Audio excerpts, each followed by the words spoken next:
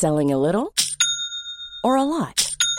Shopify helps you do your thing however you cha-ching. Shopify is the global commerce platform that helps you sell at every stage of your business. From the launch your online shop stage to the first real-life store stage, all the way to the did we just hit a million orders stage. Shopify is there to help you grow. Shopify helps you turn browsers into buyers with the internet's best converting checkout. 36% better on average compared to other leading commerce platforms. Because businesses that grow, grow with Shopify. Get a $1 per month trial period at shopify.com/work. Shopify.com/work.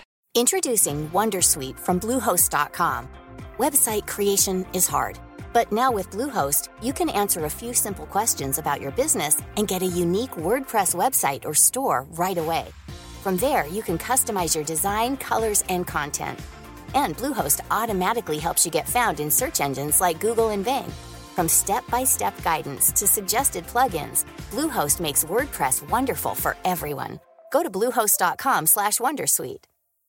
The number one selling product of its kind with over 20 years of research and innovation. Botox Cosmetic, out of botulinum toxin A, is a prescription medicine used to temporarily make moderate to severe frown lines, crow's feet, and forehead lines look better in adults. Effects of Botox Cosmetic may spread hours to weeks after injection, causing serious symptoms. Alert your doctor right away as difficulty swallowing, speaking, breathing, eye problems, or muscle weakness may be a sign of a life-threatening condition. Patients with these conditions before injection are at highest risk. Don't receive Botox Cosmetic if you have a skin infection. Side effects may include allergic reactions, injection site pain, headache, eyebrow and eyelid drooping, and eyelid swelling. Allergic reactions can include rash, welts, asthma symptoms, and dizziness. Tell your doctor about medical history, muscle or nerve conditions including ALS or Lou Gehrig's disease, myasthenia gravis, or Lambert-Eaton syndrome and medications, including botulinum toxins, as these may increase the risk of serious side effects. For full safety information, visit BotoxCosmetic.com or call 877-351-0300. See for yourself at BotoxCosmetic.com.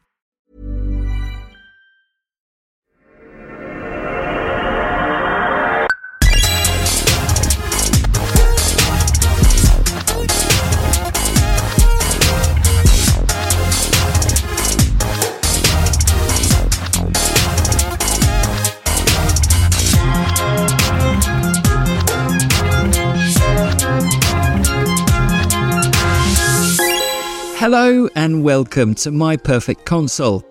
I'm Simon Parkin, and in each episode I invite a guest to pick the 5 video games they would like to immortalise on their very own fictional games machine.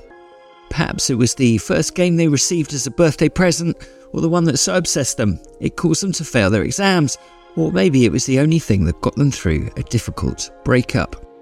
Games, a bit like songs, often become powerfully attached to a particular moment in our lives. When we return to them, they can become warp points to the past. So join me, Simon Parkin, for My Perfect Console. My guest today is an award-winning journalist, presenter, and one half of the comedy double act Scummy Mummies. Born in South London, in 2001 my guest joined Sony and wrote the manuals for first-party PlayStation games. She moved into journalism, covering games for a variety of publications, including Eurogamer, The Guardian, Metro and Vice. In 2013, she met aspiring comic Helen Thorne, and together the pair decided to form a double act to celebrate the scummier side of parenting.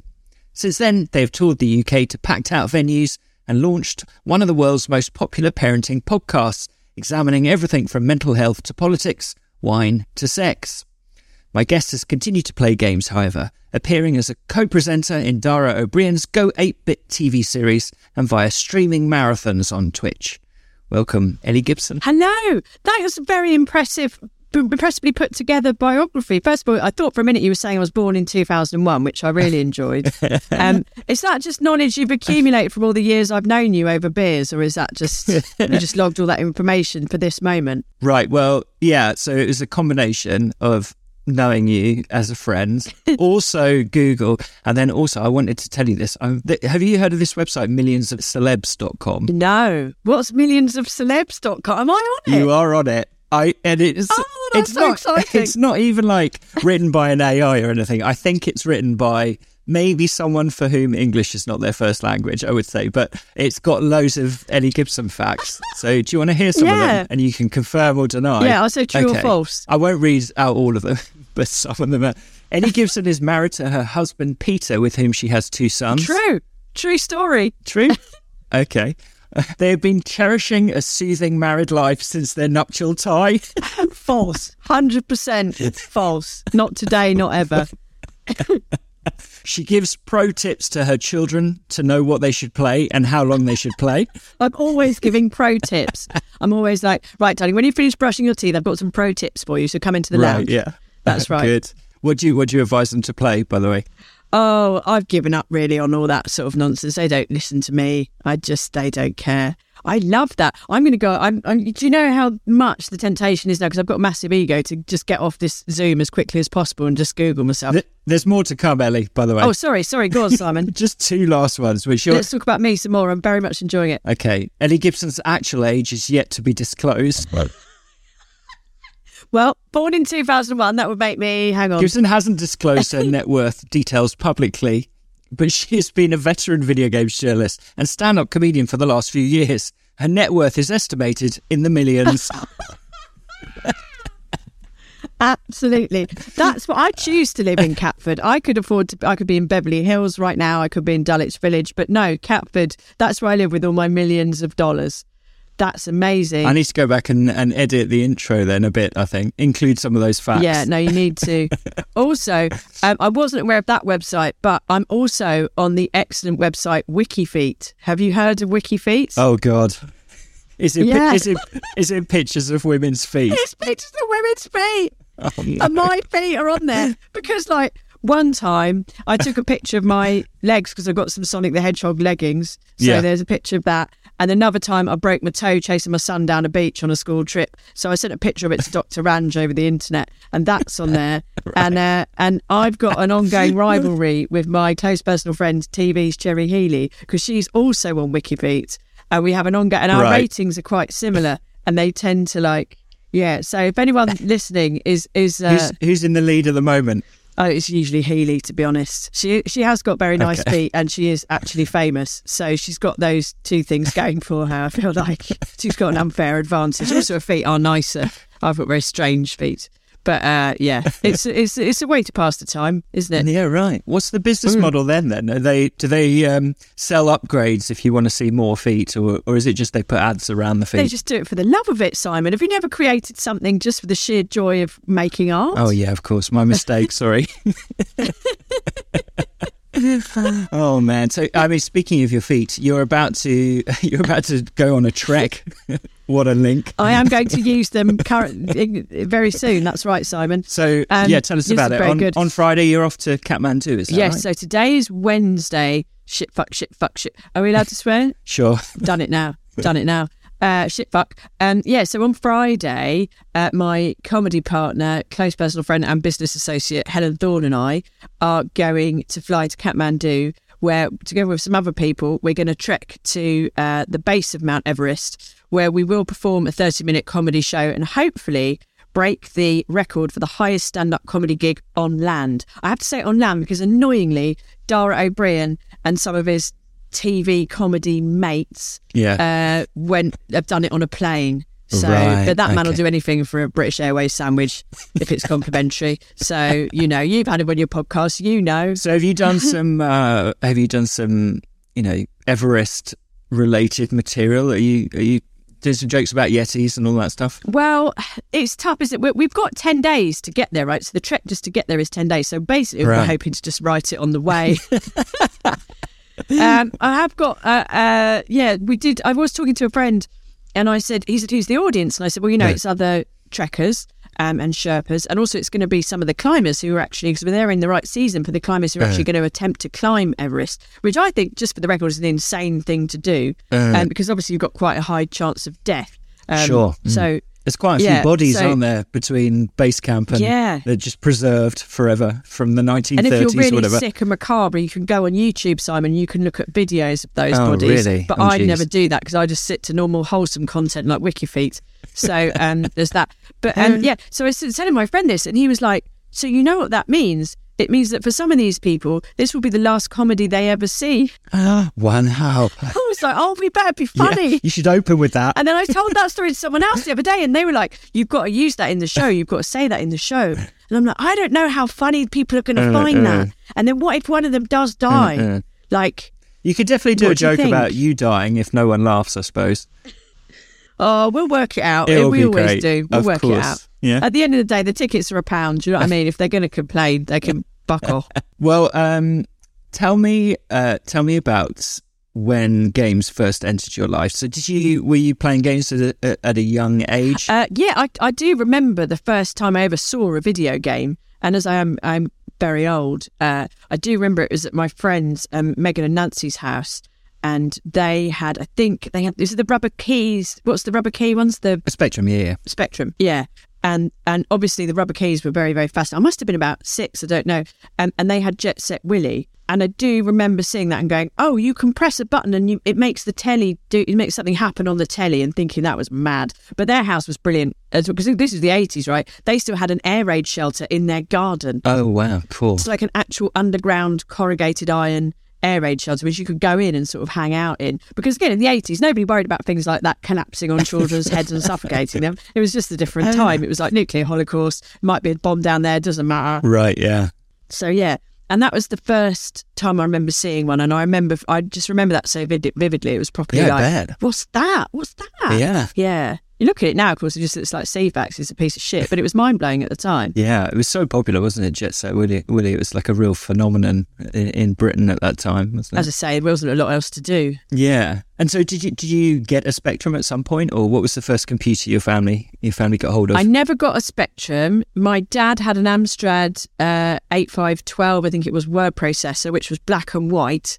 So he had some text games on that were always impossibly hard. And then at a church jumble set, and then I would go around richer friends' houses and play their machines, but we could never afford one. And then I went to a church jumble sale and I found like an old, was it a Binatone, like a Pong, like properly with the twisty controllers. Oh yeah, and I brought that home and I hooked it up to the TV and was able to play an appalling tennis game that looked like a photocopy for about half an hour, at which point I was very bored. And then, of course, I'd managed to detune all the television channels. My dad was absolutely furious. So that was, I think that was 50p or something, the first console I ever owned. Yeah. Well, the premise of the podcast, Ellie, is I've asked you to pick the 5 video games you want to install in your very own perfect games machine. Your first one, I guess, is from not too long after that. Can you tell us about it? From 1988. What's the game and how did you first encounter it and why did you love it? Oh, the first game I've chosen, Simon. I feel like we're on a game show. The first game I have chosen is New Zealand Story. Cue montage.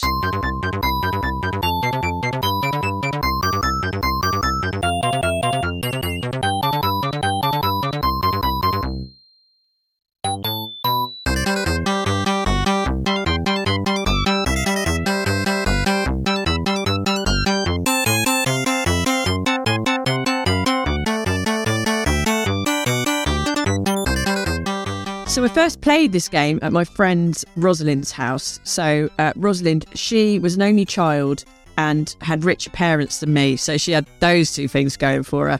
And I used to love going to her house because it was in Dulwich, very nice. And her parents were both theatrical types, Graham and Trish, lovely, lovely people. And they would have the Les Miserables soundtrack on all day, which I thought was just marvellous. Yeah, and she had an Amiga.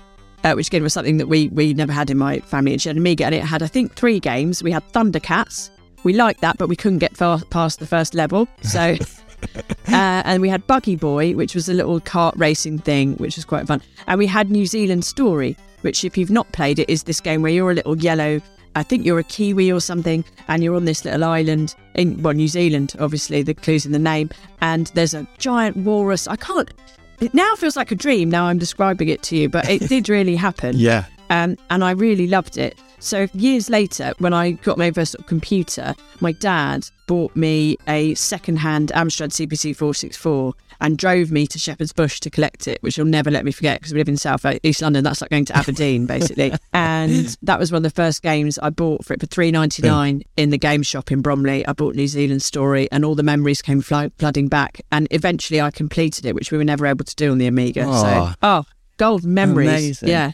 Are you still in contact with that friend? I am. I saw her just the other week. Did She came, lovely Rosie. She came to our show in Catford. Oh. She's got 2 sons as well, but she lives out in the country now. But we, yeah, it's one of those friendships you've had all your life. So you sort of, it doesn't matter that you can't go to the pub every week or that you don't even chat on WhatsApp every day. You know, we just send each other little messages now and again, or we'll often hear something funny on the radio or something, or, you know, about a game we used to play or something and have a laugh about that. Oh. So yeah, that's nice. That's so nice. Yeah.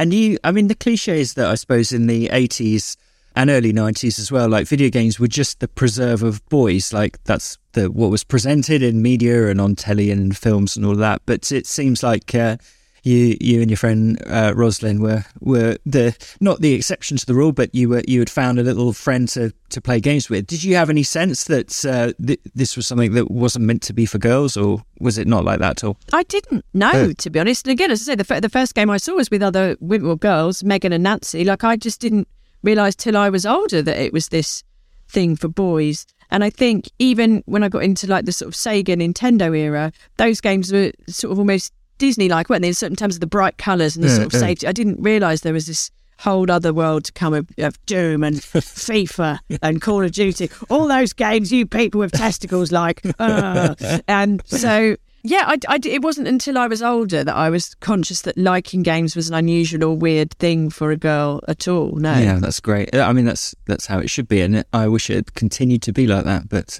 and you're...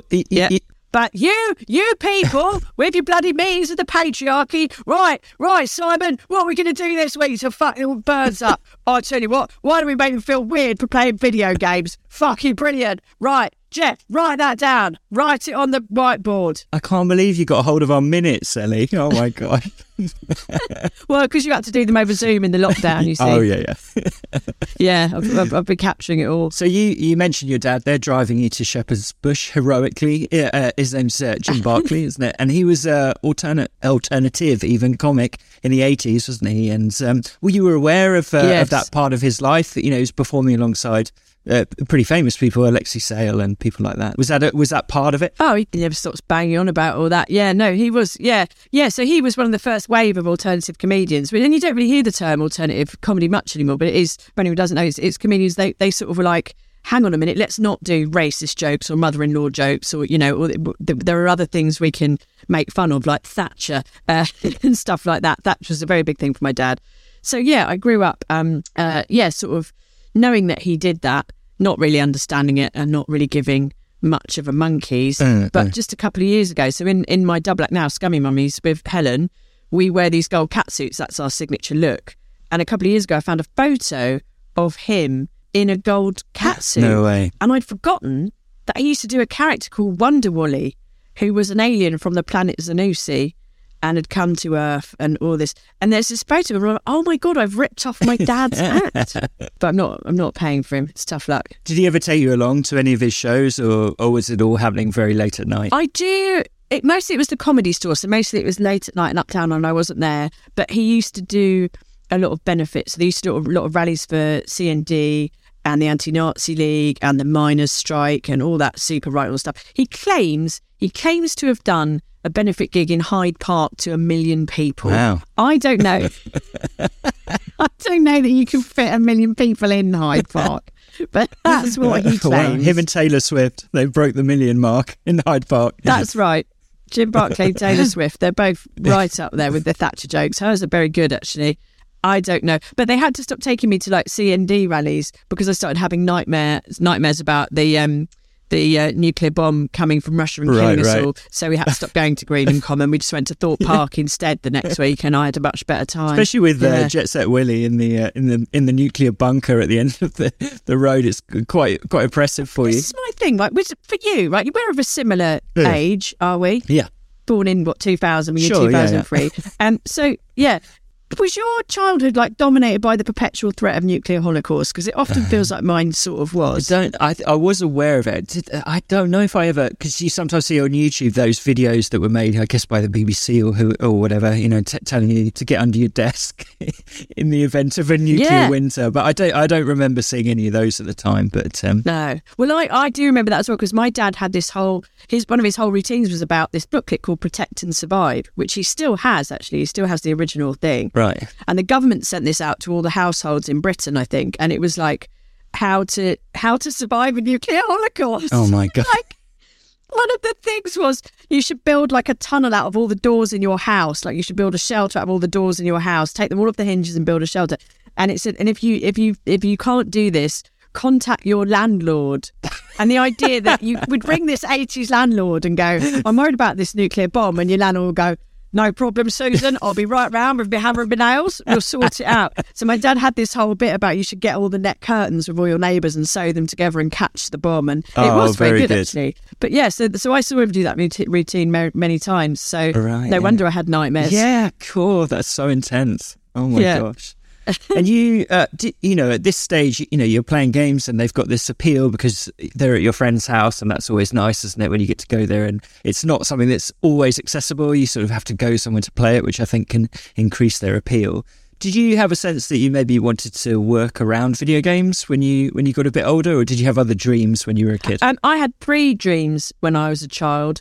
One was to be a video games journalist, and the other 2 were to be an astronaut or an air hostess. Nice. So I'm only 45. There's still time, I feel like. Yeah, I did want to do that. And I used to read this magazine called Amstrad Action, which was, I think, written entirely by boys. But again, that didn't really put me off, because my parents were, as I think we've established, super woke and right on. There was this sense of you can do whatever you like. And my dad, did stupid stuff for a living. And my mum was a teacher, and then she wrote children's books. Nice. Yeah. There was this idea in the house that, you don't have to be a lawyer or a doctor. You can just basically do what you like. And if that's video games journalism, wow, whatever. Yeah. As long as it's not, I don't know. It's not depressing. Yeah. It doesn't matter if it's poorly paid or whatever. So I was quite lucky. Yeah, in that that's respect. amazing. Yeah. Have you tried to? Jumping forward slightly, but have you tried to keep that attitude with your own children? Yeah, definitely. I think. Or are you like, go and study law? Yes. No. Listen. Get the abacus out. Get the violin. In 6 hours, you can play PlayStation. No, I've definitely tried to encourage that. At the same time, I think it's good to have.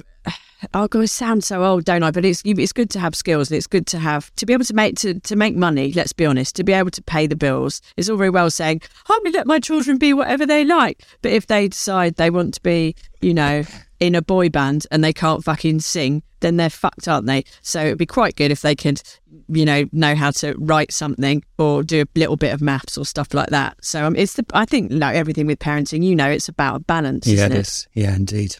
All right, why don't we come to your second game then, which is from 1996. Can you tell us about it? What is it and why do you love it? Oh, which is this? Tomb Raider? Which one is this? Yeah.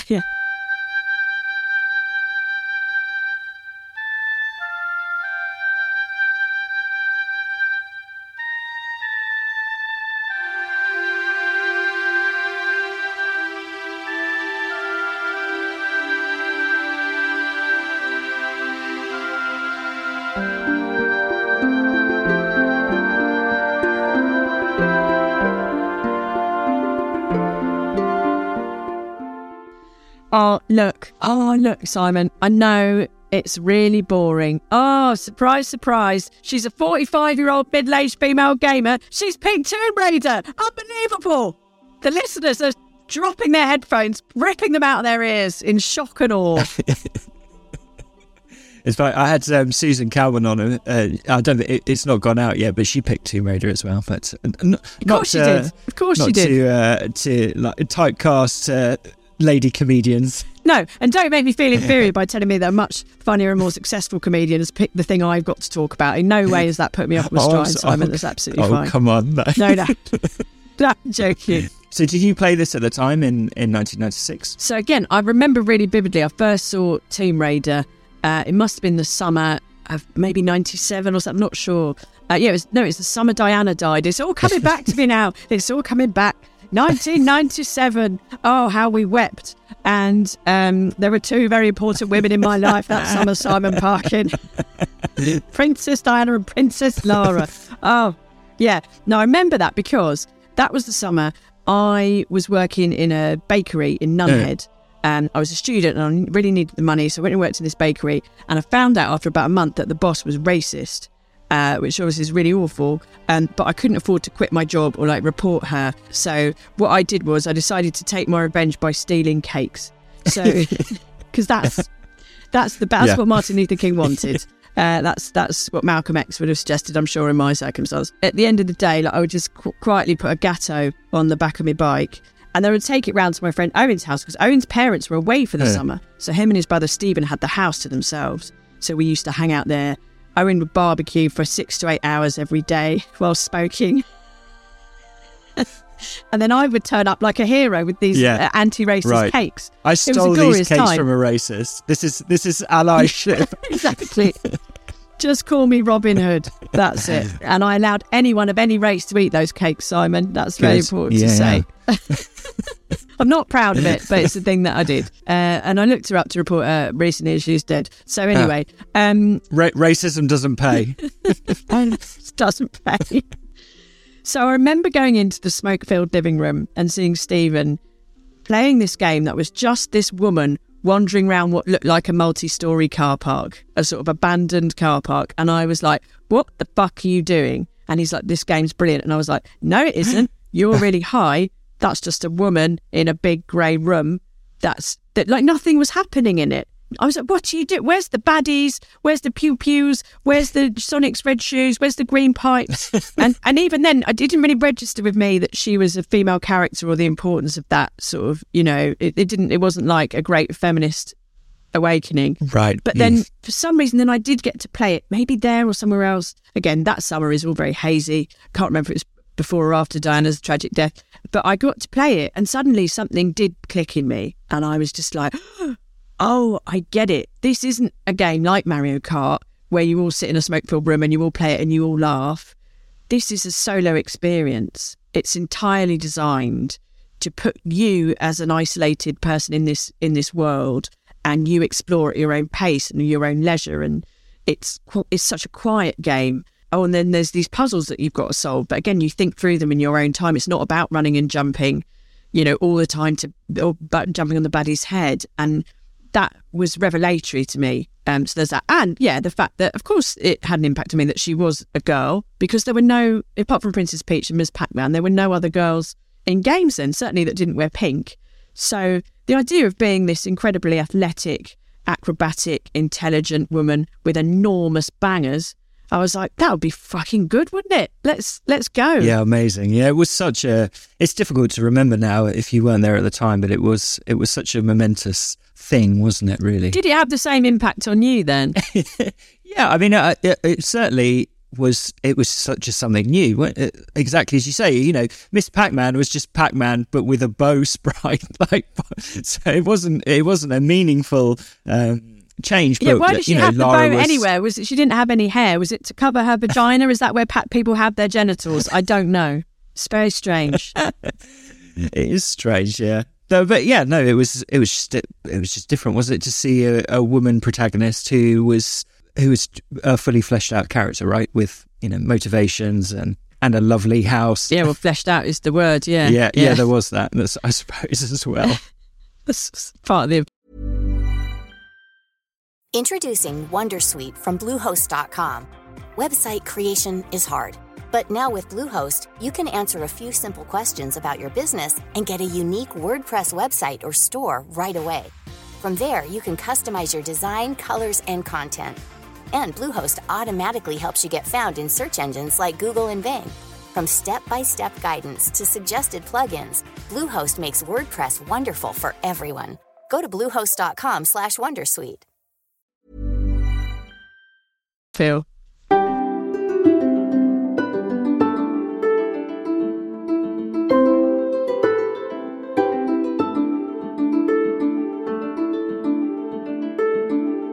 So you're working at this bakery. How do you get from the bakery to Sony PlayStation, where you joined 2001? So after the stint at the Racist Bakery, I went back to uni, where I did an English degree. What I mainly did, of course, was from that point on was play Tomb Raider. My friend and I, we got it was at Christmas, we got the last PlayStation in Bromley. It was that year when there was a drought. Nice. And we got the last one. I think we bought it in W.H. Smith's. Do you remember Smith's used to sell games and consoles? Yeah. Days. And we basically played that and drank vodka and Coke all Christmas. And then I took it back with me to uni, and that's just sort of what I did. And I lived with these people who were really nice, but were doing proper degrees in like environmental geoscience. And they'd come in and go, so how's your post-graduation plan going? I've just had an interview at Procter & Gamble. And I'd be like, oh, I've got the scion of a Gnathnarot. I've just unlocked the key for the temple, so I'm going to do that now. And they'd be like, oh, okay. When I left uni, I didn't have a plan, but I had the friend who I would play the game with, actually, and he had this job in this TV company coming up, but it was one of those things where things take ages to... So there was a period of unemployment where I couldn't afford, I had no money, I was living with my parents, and the highlight of my week was going to the Lewisham Library in Catford, where I would rent Angel of Darkness. I think it was £3. So another Tomb Raider game. Unfortunately, a terrible one, but I played that for a bit. And anyway, I'd worked at the telly company for a bit, and then that ended. And then again, I was just unemployed, and I didn't know what to do. And I saw an advert in the newspaper for a copywriter at PlayStation, and I didn't even know what a copywriter was, but I was like, oh, that's, PlayStation, brilliant. So I applied for it, so did over 300 other people, but miraculously I got the job. Do you remember the interview, what they asked you? It was a three-stage interview. There was a sort of just a normal interview, and then I think there was another chat. I had to do weird stuff, like I had to write some plot ideas for Brookside. What? Yeah. I had to write 3 pages of plot lines for Brookside. After I got the job, I said, what was that about? And the guy was like, well, I wanted to make sure that you could turn your hand to any kind of writing, because you have to write about different kinds of games. And I'm just a really big fan of Brookside. Maybe they were like hoping to like pitch some move into script writing. They just wanted to take your ideas or something. Yeah, it was all odd.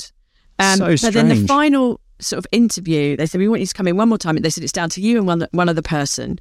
Come into the office in Golden Square. So I came in, and they sat me down in this little room with a PlayStation 2.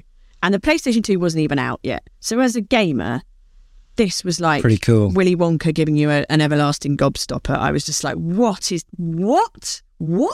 And they were like, we're just going to leave you here for a few minutes. And I've just got to go and check something. I'll be right back. I was like, and they were like, just play the game. Just have a play. Just see how you feel. It was Sky Odyssey, the playing game.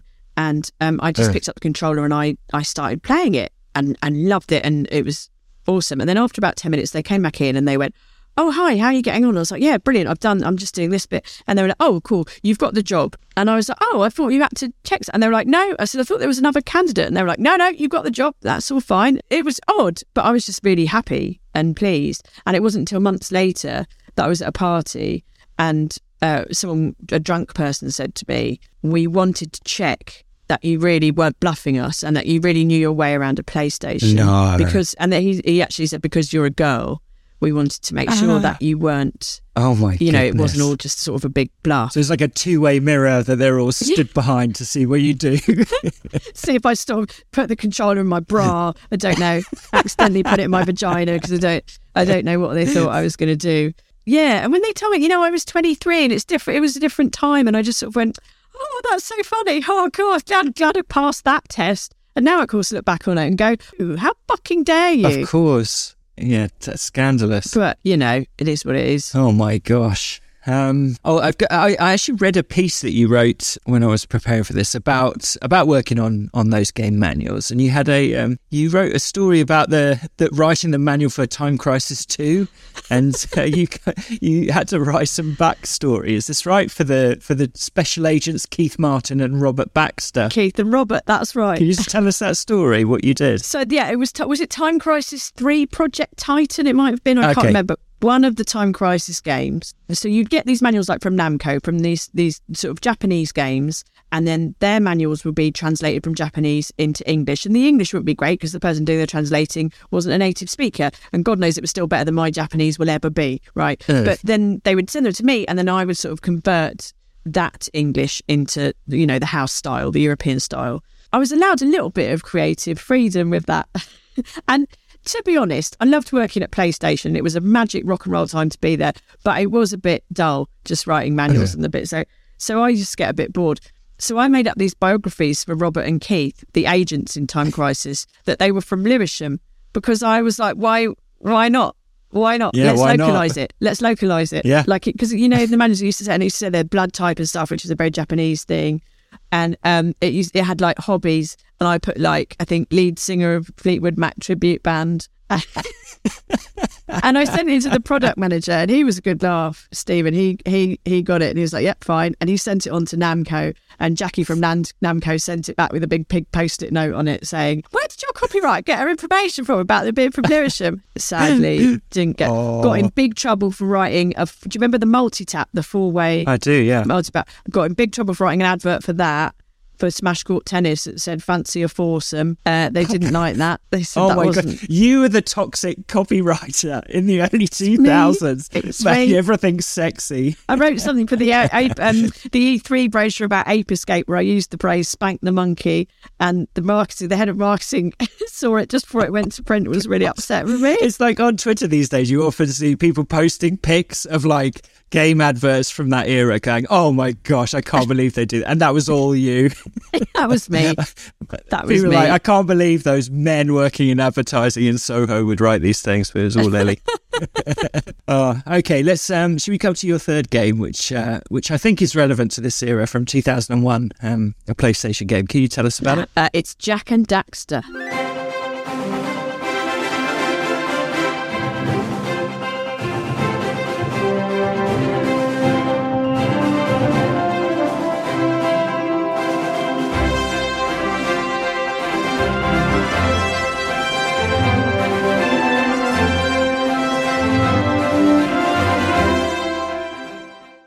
So, again, for anyone who doesn't know, so this is a classic PS2 game, and it was one of the first games I wrote the manuals for, and it was the first ones I wrote the manual sort of from scratch. So it's an American game. It's made by Naughty Dog. I'm not sure what they've done since, probably nothing much. And just miserable stuff, really, isn't it? Why didn't they just stick with the happy, joyful, sandy beaches of Jak and Daxter? No one knows. Everyone's got to eat each other. Anyway, so Jak and Daxter was this lovely game, and when I first saw it, again, it was one of those moments where it's like, I saw a preview code, obviously, in the office, and it was all this top secret thing, and I'd never seen anything quite like it. It had the sort of lush sort of beauty of the old Sonic and Mario games, which I loved, but then it had this sort of 3D element, and it had this, this is the idea that you're in this world that you could explore relatively freely, and I loved it, and the artwork was just exquisite. One of my first jobs was, they were like, so Naughty Dog have sort of put together a sort of a rough manual, but we want you to make that, you know, better. And we know that the sidekick is called Daxter, but we can't pick a name for the blonde hero guy. So one of my first jobs was just to go away and come up with loads of suggestions. No way. So I came up with about 40, including things like, you know, bum face and giant arse. They didn't like that. But one of them was, again, that the person I was living with some friends at the time, and the guy I would play Tomb Raider with was called Jake, and for shorthand we used to call him Jack in the house. I don't know why. And so I just wrote Jack on the thing, and they came back and they said, "Oh, we like that, but we're going to shorten it. We're going to call him Jack." So there you are, and it was spelt like that. So that I named Jack out of Jak and Daxter. You did. I did not know that. That's incredible. Wow. Fun facts. And if that had been the Naughty Dog project that was turned into a lavish HBO production, you could have had a windfall. Oh, do you know what I have got? They did send me a beautiful and enormous, like, sort of watercolour print of the artwork of Jak and Daxter, signed by the artists and stuff. I think they're like limited edition thing. And I have got that just over there, and I shouldn't be telling you in case burglars, but I've got that tucked away.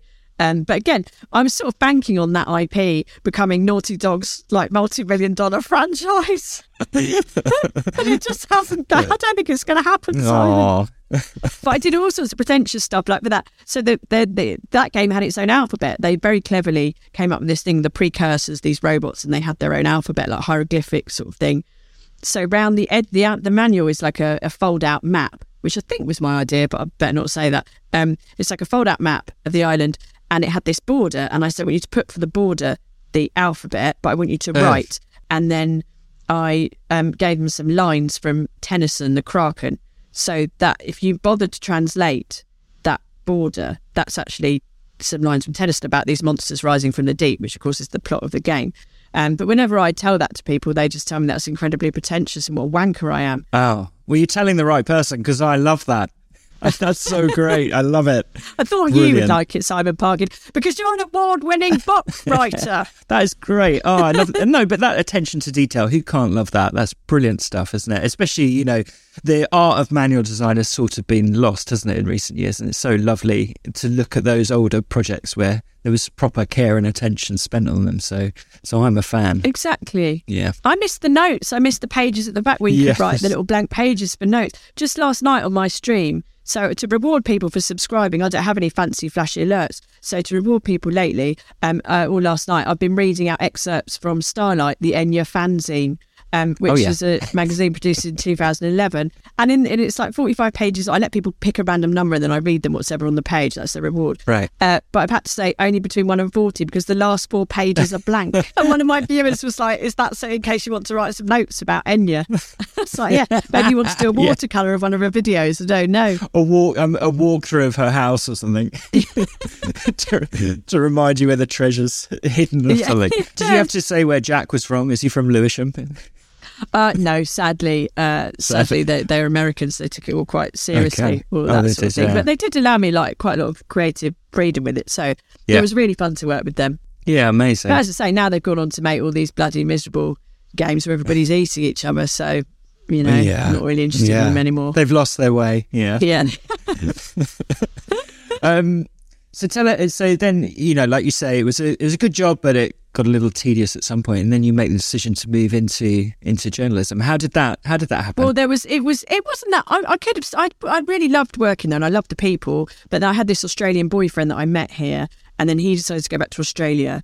And then I was going to go with him, but then he dumped me. But then I decided to go around the world anyway. And I flew to Thailand and sort of got stuck there, got into scuba diving, stayed there for a bit. And then I went to Vietnam and sort of got stuck there. And I ended up working for the Vietnam News, which is an English language newspaper. So then, and that was all hilarious. It was a government-run newspaper because Vietnam's not a democracy. They told you what to write then? Well, it was things like when the first person died of SARS, it was around that time. Right. When someone had died of SARS, and they died of SARS in the Western hospital, because obviously that's a big. If a white person dies in a white person's hospital, that's a massive deal, right? And my boss was like, "Oh, I've just got your thing. Can you not write that they're dead? Can you write that they're in a critical condition?"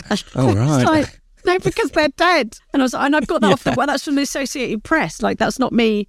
I haven't been to the hospital. Like, that's what it says on the wires. Domain. Yeah, and he's like, yeah, but the paper goes out on all the aeroplanes that come into Vietnam, so people will be like really freaked out if you say that someone's dead. I was like, but someone's dead. That's the point of the news. So it's just stuff like that. Oh my gosh. But that meant that I could go back to, and that was an ideal job because it started at noon and finished at 9:30 at night, at which point we just go out drinking. But then, so when I got back, I could say that I had worked on a national newspaper and no one else had to know it was produced using literally Word 2.0. And it was basically rewriting government propaganda about the marvellous uptick in catfish exports, which I wrote. I wrote about 4 stories about that a day under the instructions of the government. So that was good. So that I had that. And then I got offered 2 jobs. One was on a games magazine in Macclesfield. And one was where I lived in London. In PR, and the PR one was like thousands of times better paid. So I took that one and lasted about a week. It was like, I don't think I can do this anymore, because I finished. So it was games. PR for games, was it? Yeah. I had to write a press release for like a WWE game, and I think I wrote a lot of stuff about, again, like waggling your jaw, get ready to waggle your joysticks as the ladies of the WWE, because that was the thing about this version. It had the women in it. Mm. And it was such a disgraceful press release. I think a question got asked about it in Parliament. Oh, gosh. It sounds like you should have been working at FHM. We should be invited to your meetings. This is what I'm saying. I want to come to the patriarchy meetings. I've got loads of ideas for you, marketing-wise. So I finished all the games PR in a week, and then they were like, "Oh, you've completed it. Well, we'll put you on one of our other teams. Can you run some competitions for Rory McGrath's Own Goals and Sporting Blunders Volume 2 DVD and also Jeremy Clarkson's Motorsport?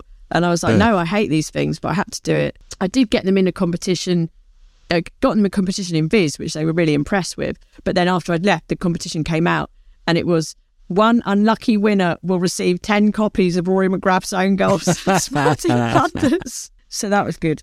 So anyway, so I'd been there about a week and I had thought this is not, and I rang the magazine up and I said, is that job still going? And they were like, yeah. And I was like, I know I said I didn't want it, but I've made a big mistake. And they were like, that's fine. Get on the train to Macclesfield. So I went and did that. And then that lasted. You moved your whole life then to Macclesfield? I did, yeah. I moved up to Mac and wasn't there for too long. And that's when I actually got together with Pete, because Pete, he used to come and visit me up there. And we'd been friends for a long time, and that's when we sort of started seeing each other. And yeah, and again, that was loads of fun. Really brilliant people who I'm still friends with now. Loved all that. But after just over a year, the company started going bust, basically. And by the end, it was just me and one other guy, Paul, putting together this issue of the magazine. And we worked our asses off doing it. We wrote the whole thing ourselves, and then it never appeared. And then they kept saying, there's been a fire in the warehouse. Oh, jeez. And in the end, they were like, yeah, we never printed it. We've run out of money. And then they said, do you want a job on Simply Cards and Papercraft? And I said, no, I don't. And again, I never thought about this at the time, but interestingly, I don't think they offered that job to Paul. I think it was just me. And I said, no, I don't. And they said, we thought you'd say that. Here's your redundancy check. We've already written it out. It's like, fine. And then I got a job on Eurogamer because I was booked to go on a press trip for this magazine. And then it folded, but the lovely Kat Channon was like, she worked for Vivendi then, was like, just come anyway, just come on the press trip anyway. And she and I were pretty much instant best friends. And that's where I met Tom Bramwell, who worked for Eurogamer, and then off we went. I didn't know some of that. That's super interesting. So let's come to your fourth game, which is more recent. This is from 2020. Can you tell us about it? It's Assassin's Creed Valhalla.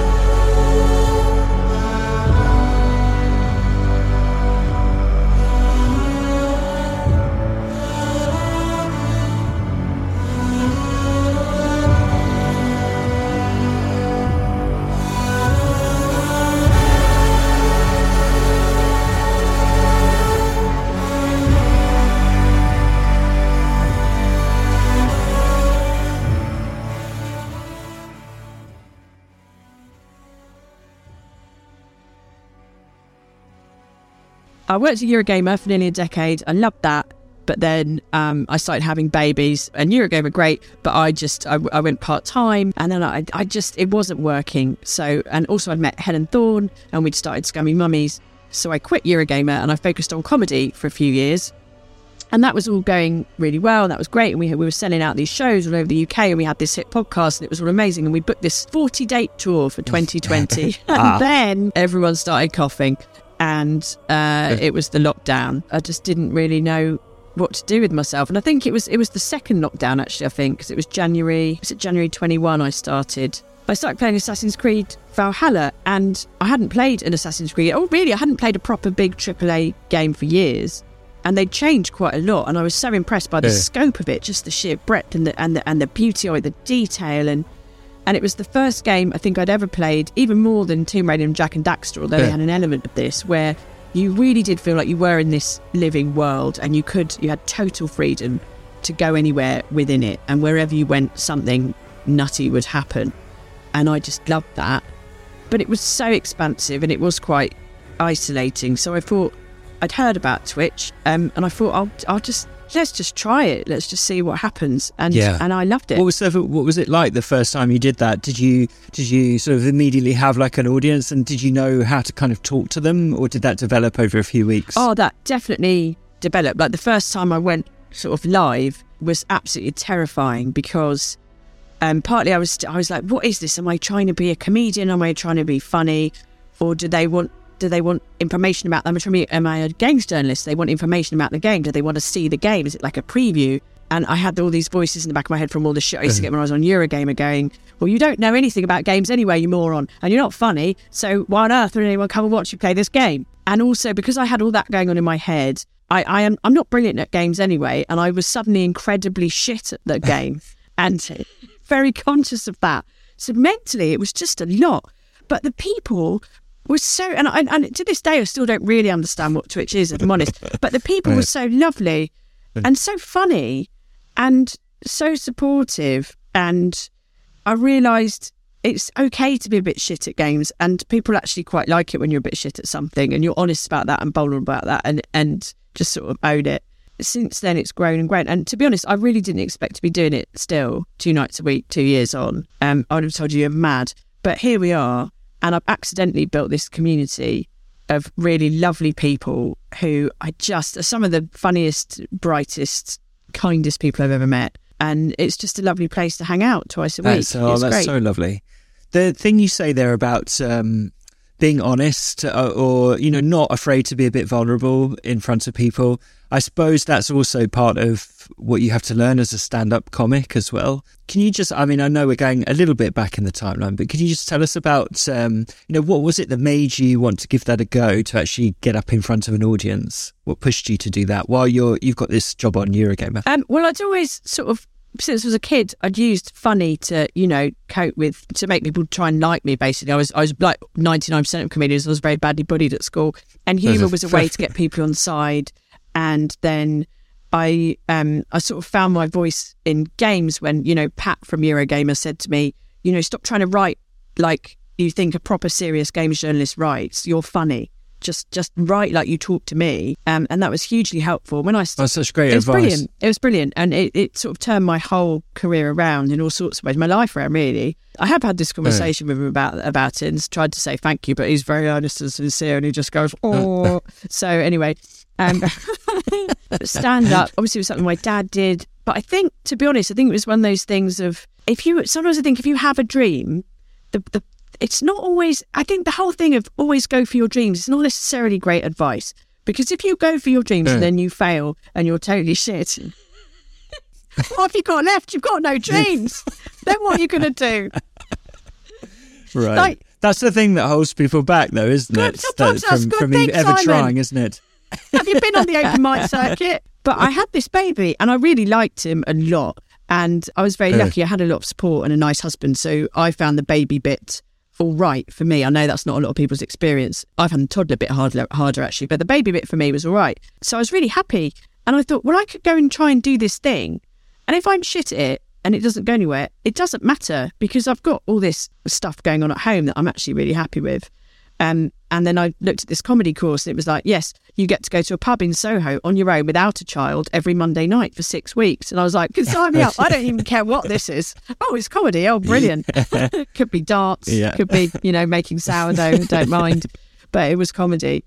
And I loved doing the course, and I loved my first gig. And I think, didn't Dara say this on your podcast that I listened to actually, about the first time you do comedy and people laugh, it's like a sort of drug going into your system. Yeah. He said, I think it was like a part of your brain that's not been turned on before gets switched on. Yeah. And then you spend literally the rest of your life, this is my other friend said this to me as well, chasing that high and never being able to replicate it. But I did. I remember going to bed that night after my first gig and just like seeing stars, just like my brain was on fire. And I was just like, that's magic. That is magic. And since then, I've had many, many terrible gigs where, and all sorts of awful things have happened, but also some great ones, but never quite that high, I guess. Well, you mentioned there that, that having a tough time at school.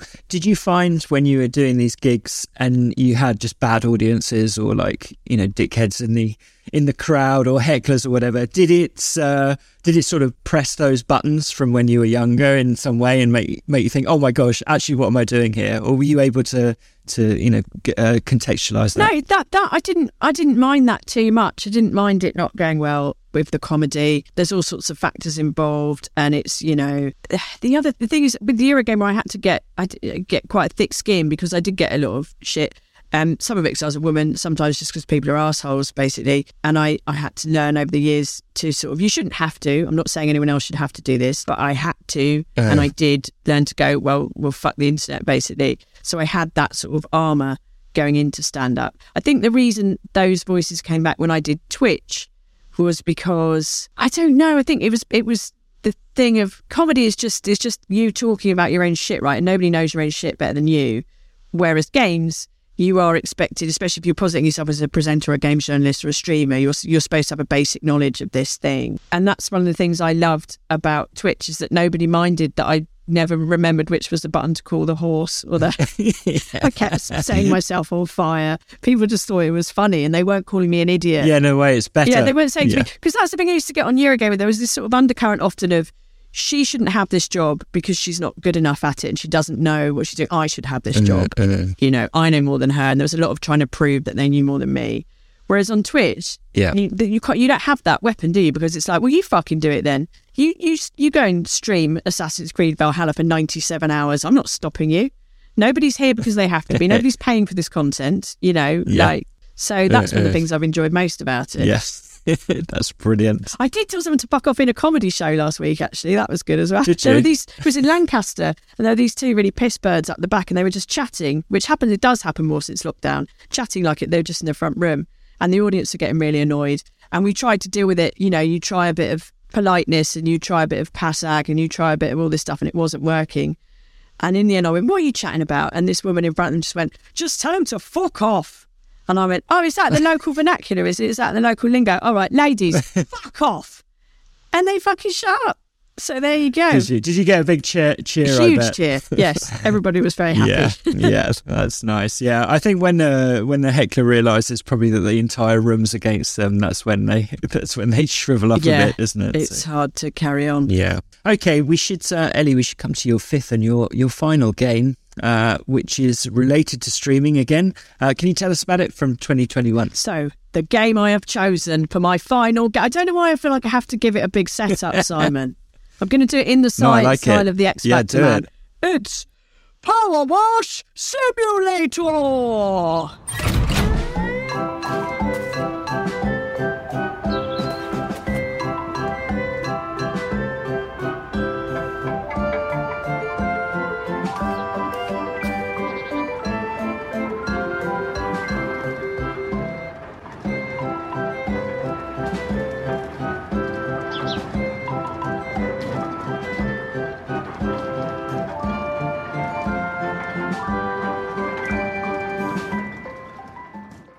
Have you played this game? I have, actually. I think, I've played a Power Wash game. I assume this is the only one, but maybe there's more. But I've played one of them anyway, and you have to clean, objects in your garden and things like that, and patios. Is this a different one? Yes, I'm sure this is just the start of a new... You know how games go, right? Someone does a good thing, and then everyone else copies it. Remember, Rock Band and Guitar Hero and the Wii and all that stuff. So I'm pretty sure the must-have games gadget of this Christmas is going to be like a plastic power wash peripheral that you actually point at your Nintendo Switch. I'm confident that's on the way. A Call of Duty spin-off, Call of Duty Power Wash. Oh, everything. Tomb Raider Power... Well, there is Tomb Raider Power Wash, of course, in the thing already. But yeah, all up for grabs. So why does this game mean a lot to you? It's quite... It's very pleasing, isn't it? Washing things in real life and in the game. Is that why you loved it? Simon Parkin loves washing things. That's the... I know. Is that your headline? The hard-hitting questions here. I love to wash, said Parkin. Everything. Myself, my home, my children. Right, here's the thing. You tell people about this game, right, whether they're gamers or non-gamers. What's good is everyone can understand what it is. So it's just a game. You're a power washer person and you have to just power wash shit. Monster trucks, bicycles, bungalows, children's playgrounds, Lara Croft's house, vehicles from Final Fantasy VII. You name it, you got to power wash it. Yeah. It sounds simple. And the Guardian's Keza MacDonald, who I believe you're close personal friends with, and she asked me to write an article about the Tomb Raider expansion pack. And I did. And she was just like, voice. And I got in so deep so quickly. Like within 10 minutes, I was like, no, this is what I'm doing for at least the next 6 weeks. This is my life now. This is what we're doing. Because it's not just power washing stuff. There's depth, Simon. You get different nozzles. You get different extenders. You can get different guns. You can buy new rubber gloves. There's all of that. Do they give you different benefits, the rubber gloves? Or is it just cosmetics? There's nothing wrong with taking pride in your appearance, Simon. But you saying I can't even wear lipstick because I'm a feminist? Come on. No, there's nothing wrong with it. But as I wrote in my article, which Keza probably against a better judgment commissioned, there's just something so soothing about it and so satisfying. And it's one of the quietest games I've played probably since that original Tomb Raider.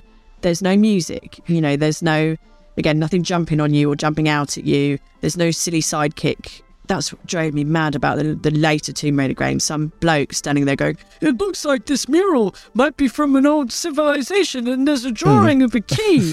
And like, fuck off. I don't want that. I want to be left alone in peace. I live with children, so I've got a constant narration in my life all the time. So I like to be in silence. It would work though, having a little sidekick going, you missed a bit in Power Wash Simulator. Well, there's a button you press where you can see the little bits that you've missed. They flash orange. Right. Yeah, see layers. Layers. And you once played this game for a full 24 hours, is that correct? That's right. So I was like, now when someone else says it to you, you go, why did I do that? So then I had the idea. So yeah, we're going to Nepal. We're going to try and break this world record. And then I was like, I really like this game. I think I could play it forever. What if? So I wrote to Guinness and I was like, is there a Guinness World Record for playing this? It's quite new. And they were like, no. But they love a Guinness World Record. And I was like, great. Can I do the world record? Can I play it for 12 hours? And they were like, no. The minimum you can play it to set a record, because there isn't one existing, is 24 hours. Gosh. And I was like, that is a long time to wash anything. I don't even like washing things as much as Simon Parkin, but that's a long time. Right. But honestly, what sort of tipped the balance was, well, I can do it on Twitch. I can do it and then people can chat to me and we can have a laugh. I'm not sure I would have done it, 10 years ago, to be honest, but I thought that'll be, and also I'll get loads of attention, I'll get to show off.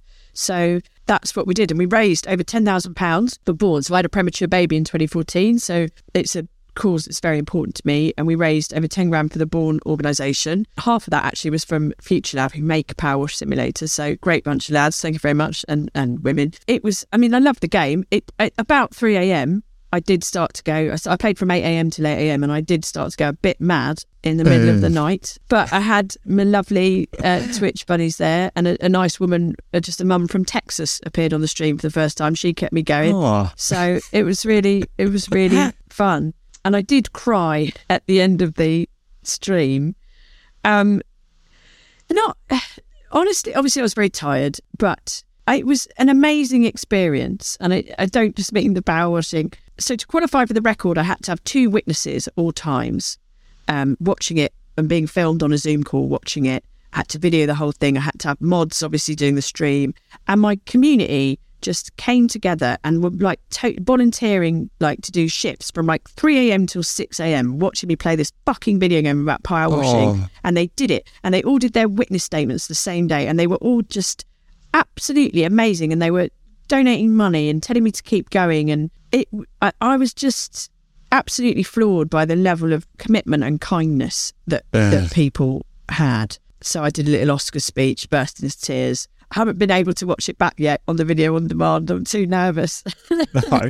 Oh, that's so lovely, though. Amazing. And a great way to celebrate what you've built on Twitch, isn't it? Your community there and everything. So nice. I think so. Like I said, I've been doing it for 2 years, and I still, we have a sort of joke where very often I start the stream by saying, welcome to whatever this is, because I don't know what it is, really. Yeah. It doesn't seem to matter what we play. We play Assassin's Creed or we play Power Wash Simulator. For a while, we were streaming interactive erotic fiction, or for there was a period where we played Dead Space, but sort of punctuated where I would read, if it got a bit too dark, if someone subscribed, I would read a bit from Craig David's self-help autobiography, What's My Vibe? So I like to just mix it up. And yet people seem to stick around, or they go away and they come back, which is always lovely. And it's just a joy. It's a joy I really never expected to be this fulfilling, to be honest. But it's good. Oh, I'm so pleased. Amazing, Ellie. Right, let's go through your console then. We've got New Zealand Story, Tomb Raider, Jack and Daxter, as named by Ellie Gibson, Assassin's Creed Valhalla, and Power Wash Simulator.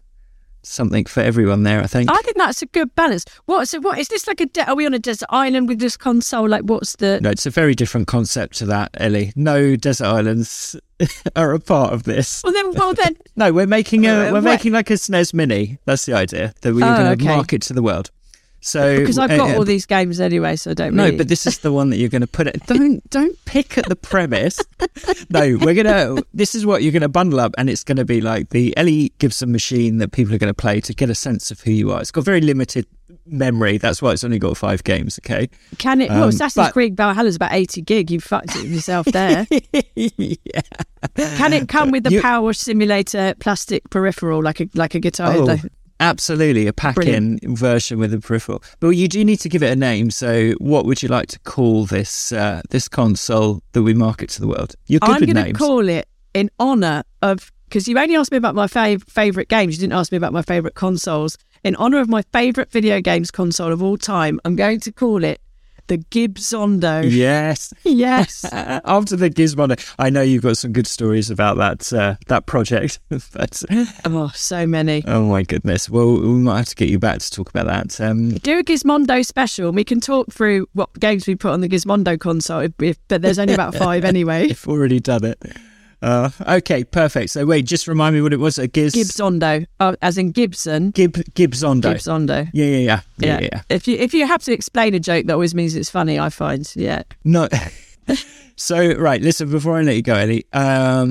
So I've been to a couple of your Scummy Mummy gigs. We haven't really talked about all of that, but just a tremendous vibe. I saw you at Edinburgh in that slightly. It was that year when it was not quite finished with the pandemic, but it was so raucous in there and wonderful. I really absolutely loved it. I have heard you talk a bit. I think you were with on the is it the Fortunately podcast? This was probably a few years ago, but you were talking about how, you have these really successful gigs all around the country where lots of people come along and have the time of their lives. But moving that onto TV has always sort of seemed like a bit of a problem because, I don't know, executives don't think that parents want comedy about parenting or something like that. I don't know. Do you think is that shifting? Do you think that's going to change anytime soon? Well, specifically, they've said to us literally they don't think men want comedy about parenting. Oh, but, well, that's not literally, true. They've literally said to us, we think your material might alienate a male audience. So I'm glad it didn't alienate you, Simon, when you came to see the show. Otherwise, this would have been a very awkward podcast. But I think it is changing, and I really hope it is. And I think that's brilliant. Like, if you look at the success of Motherland, which is a fantastic show, exactly, and that came out after, we had that conversation I was just talking about. I don't think you can argue anymore that there's no appetite for comedy with the parenting. And I think Josh Widdicombe and Rob Beckett, they've got, Parenting Hell, their podcast has been hugely successful.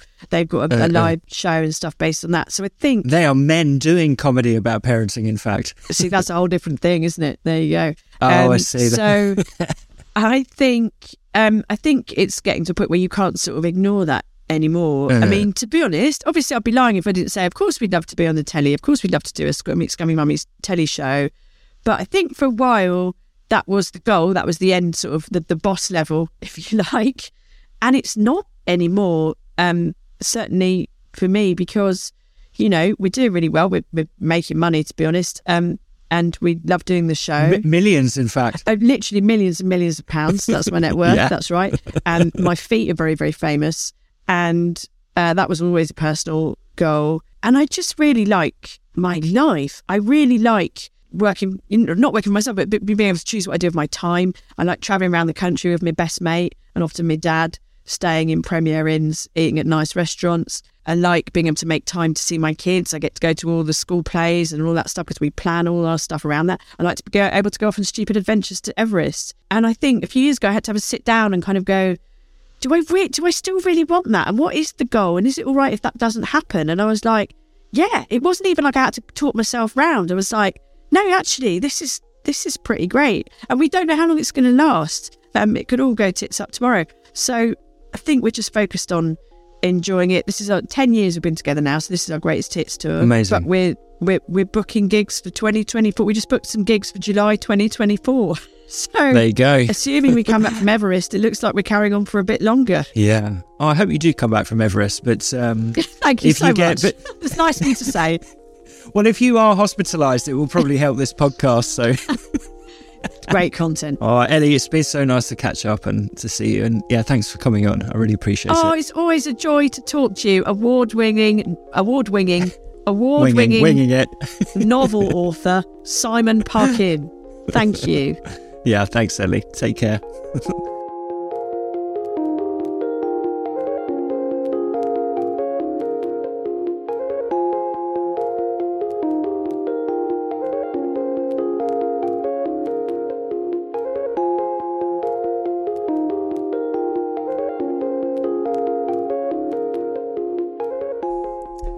Thank you so much to my wonderful guest, Ellie Gibson. Familiar to some of you for her work on Eurogamer, the website, the video game website, and then familiar to others of you, I expect, through her streaming efforts on Twitch and YouTube. And then still more of you probably know her best for her work in Scummy Mummies, the comedy duo that she is in with her friend Helen. As you can hear from that tape, I spoke to Ellie just before she head off to her Himalayan gig that she was planning to do as part of Scummy Mummies. I'm pleased to say that they did survive. They did do their gig and they have managed to return. So that's good news, of course. It was only jesting at the end there about her this being the last podcast she did. Very thankful, of course, that that was not the case. And so congratulations to them for that work. You can see Scummy Mummies performing all around the country at the Edinburgh Festival. They often play. They do sold out shows everywhere, and it's a raucous, fun time where, from the sounds of things, when you're in the audience, lots and lots of parents have turned up to let their hair down a bit and get away from the children and the babysitter for a night. So yeah, it's good times if you have children, or you look after any kids, or you're an uncle or an aunt or anything like that. Then yeah, definitely check out Scummy Mummies. They have a very, very popular podcast. They've got books and they've got live shows. So all sorts of ways to follow what Ellie is doing in that sense as well. You can follow me as well on Twitter at Simon Parkin, where I will tweet about my perfect console, but also the journalism that I do and the books that I write and things like that as well, if that's of interest. And you can, of course, follow the podcast itself at My Perfect Console with the O's removed. Each week I will be doing sort of previews of what guests are coming up and also reviews of the choices that previous guests have made as well. So follow that if you're interested. If you would like to financially support the podcast, go to Acast Plus. You can become an early access supporter, and for just £3 a month, not very much, I don't think, less than a magazine, you will get your episodes 24 hours before the general public and ad free. Even if you don't want to do that, but you do have a spare 30 seconds, and I'd really appreciate if you left a rating and a review for the podcast, either on the podcast app or a rating on Spotify, or however it is you have found this and are listening to it. It does help other people find the show. Okay, only remains for me to say thank you so much for joining me this week. Thank you to my guest Ellie, who is just a wonderful person and such fun, and I think that came across in this episode. And I'll be back again next week with one more guest, 5 games and another perfect console. Till then, bye bye.